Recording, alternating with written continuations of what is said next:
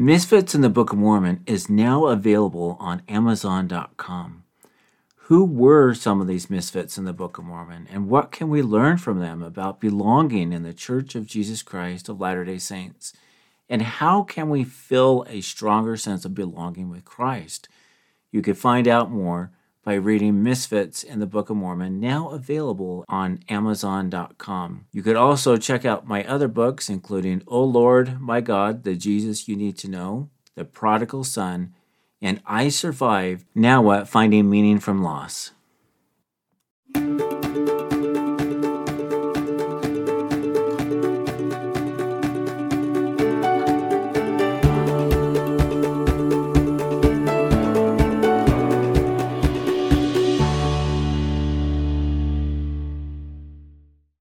Hello and welcome back to Misfits in the Church, a show designed to help individuals who struggle with belonging in the Church of Jesus Christ of Latter-day Saints while strengthening our testimony in that faith.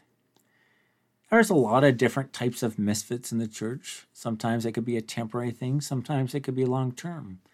It might be that you don't feel like you belong because you look different or you act different, or maybe it's because of who you affiliate with or who's in your family. And it's always kind of an awkward thing where people don't know how to talk to you about that member of your family or a friend. You know, there's so many different reasons.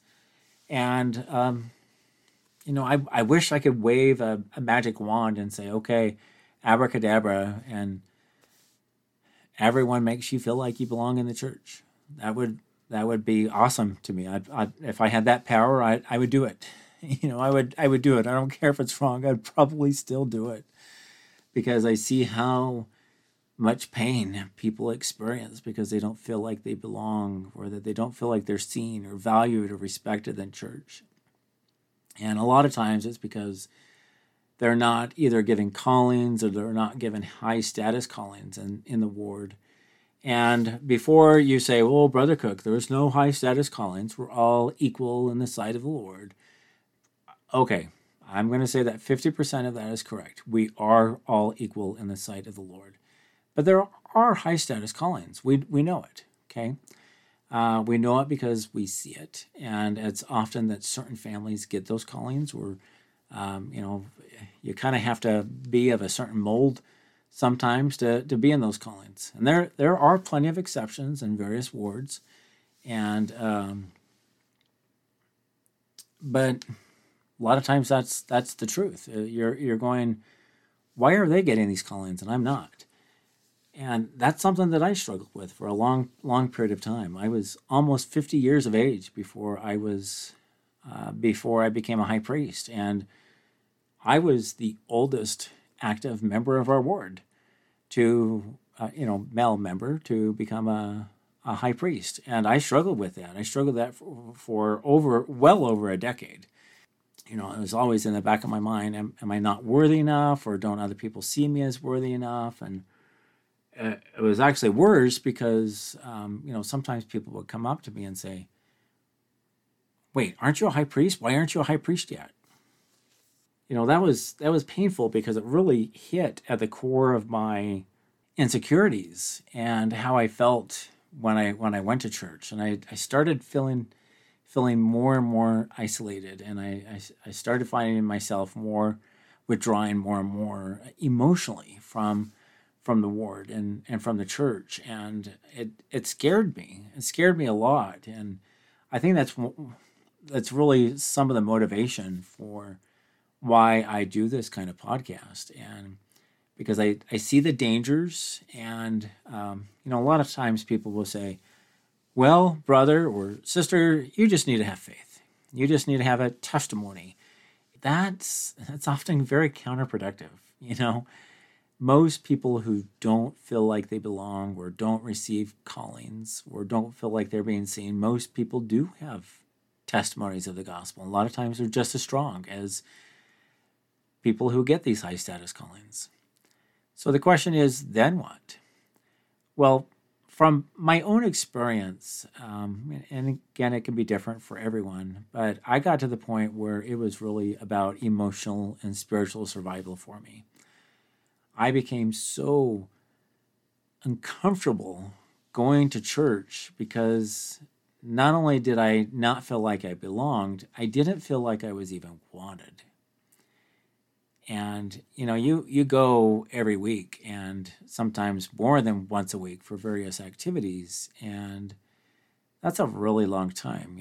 That's kind of an eternity, really, at least on this earth, if you want to call it that. I got to the point where I had to ask myself, why do I need to have a high status calling? You see, I looked at the high status callings as a way to prove to me that God saw me and that the ward saw me as good enough to be in those callings. And, the longer time went by and the more hard chairs that I sat in classes where I just felt completely alone, the more of the danger it was to me. And I was scared, as a member of the church my entire life, I was faced with the question, is the church really true? Like, is it really true? And, a lot of people say, well, I know the church is true, but I can't stand it anymore. I can't blame them. There's no doubt in my mind that they, at least many of them, maybe most of them, I don't know. I mean, I don't know what a good cause or what a bad cause is, but I know that people in the church make mistakes. And the question is, well, then what? How do you keep going back to a church that it hurts so much to go back there? And so, yeah, I got to this point where I had to determine for myself, who do I belong to? When we partake of the sacrament, we take upon us the name of Christ. We don't take upon us the name of the Church of Jesus Christ of Latter-day Saints. We belong to Christ, and it's because of that we go to his church. Now, please don't misunderstand me here. I do know that the church is true. And there's a lot of people out there who say, well, the church is true, but the people aren't always. Ha ha ha, And I don't find it to be very funny, really, because you see, if we belong to the true church, which we do, shouldn't we be more true, And so if you're at this place or this point where you're going, well, why am I not getting an important calling, or why isn't my spouse getting an important calling? I don't know the reasons. I don't know what's going on in your life, and I don't know what's going on with the bishopric or the stake presidency. Why aren't you called to those callings? I don't know. But I do know that it's very painful, and that pain serves as, if not the path, at least a door that is often just cracked open just a little bit. And the longer that we don't feel like we belong in Christ's church, the more we start to distance ourselves from it. And as dangerous as it might be spiritually to separate ourselves from God's church, I see an even greater catastrophe that door, as it opens even more, people start to doubt God. And if you don't think that it can happen, I'm sorry. You're wrong if that's the case. It happens all the time. And no, not everyone who leaves the church quits believing in God, but it happens a lot. And it's important to determine. A lot of people say, well, you need to go to church for the right reasons. But what's the right reason? Is the right reason that the church is true? Yes, that's a right reason. And that was important for me. If the church wasn't true, I wouldn't go. I know the church is true, and that's why I go. But I also had to get to the point where I recognized that, again, that I belonged to Christ first. That when I partake of the sacrament, that I take upon me his name. He's my father of the gospel. He's the father of my salvation, essentially, right? I belong to Christ first. And because of that, I belong to his church, regardless of how other people might look at me or how others might treat me, or regardless of whether people call me or spouse or children into leadership positions. I belong because I belong to Christ. Now, the interesting part of the story is it took years before, I've always known that, but it took years for me to get to the point where I really felt that. And the irony is that when I finally got to that point, the stake president called me in and said, "Hey, Brother Cook, will you serve in the High Council?" I didn't want to.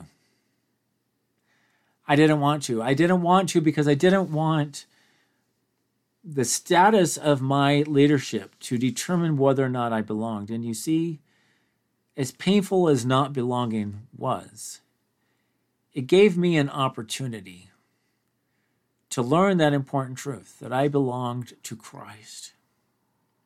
And to not just know it like on a cognitive level, but to truly have that concept imprinted on my soul, where it became such a powerful buffer or buttress to when I go to church and when I don't feel like I belong, that carries me through. And I don't know if the church will ever change. I don't know why you're not called into those callings, but I could tell you this much. This is an opportunity for you to ask yourself, to whom do you really belong? And where is your faith? Is your faith in those people?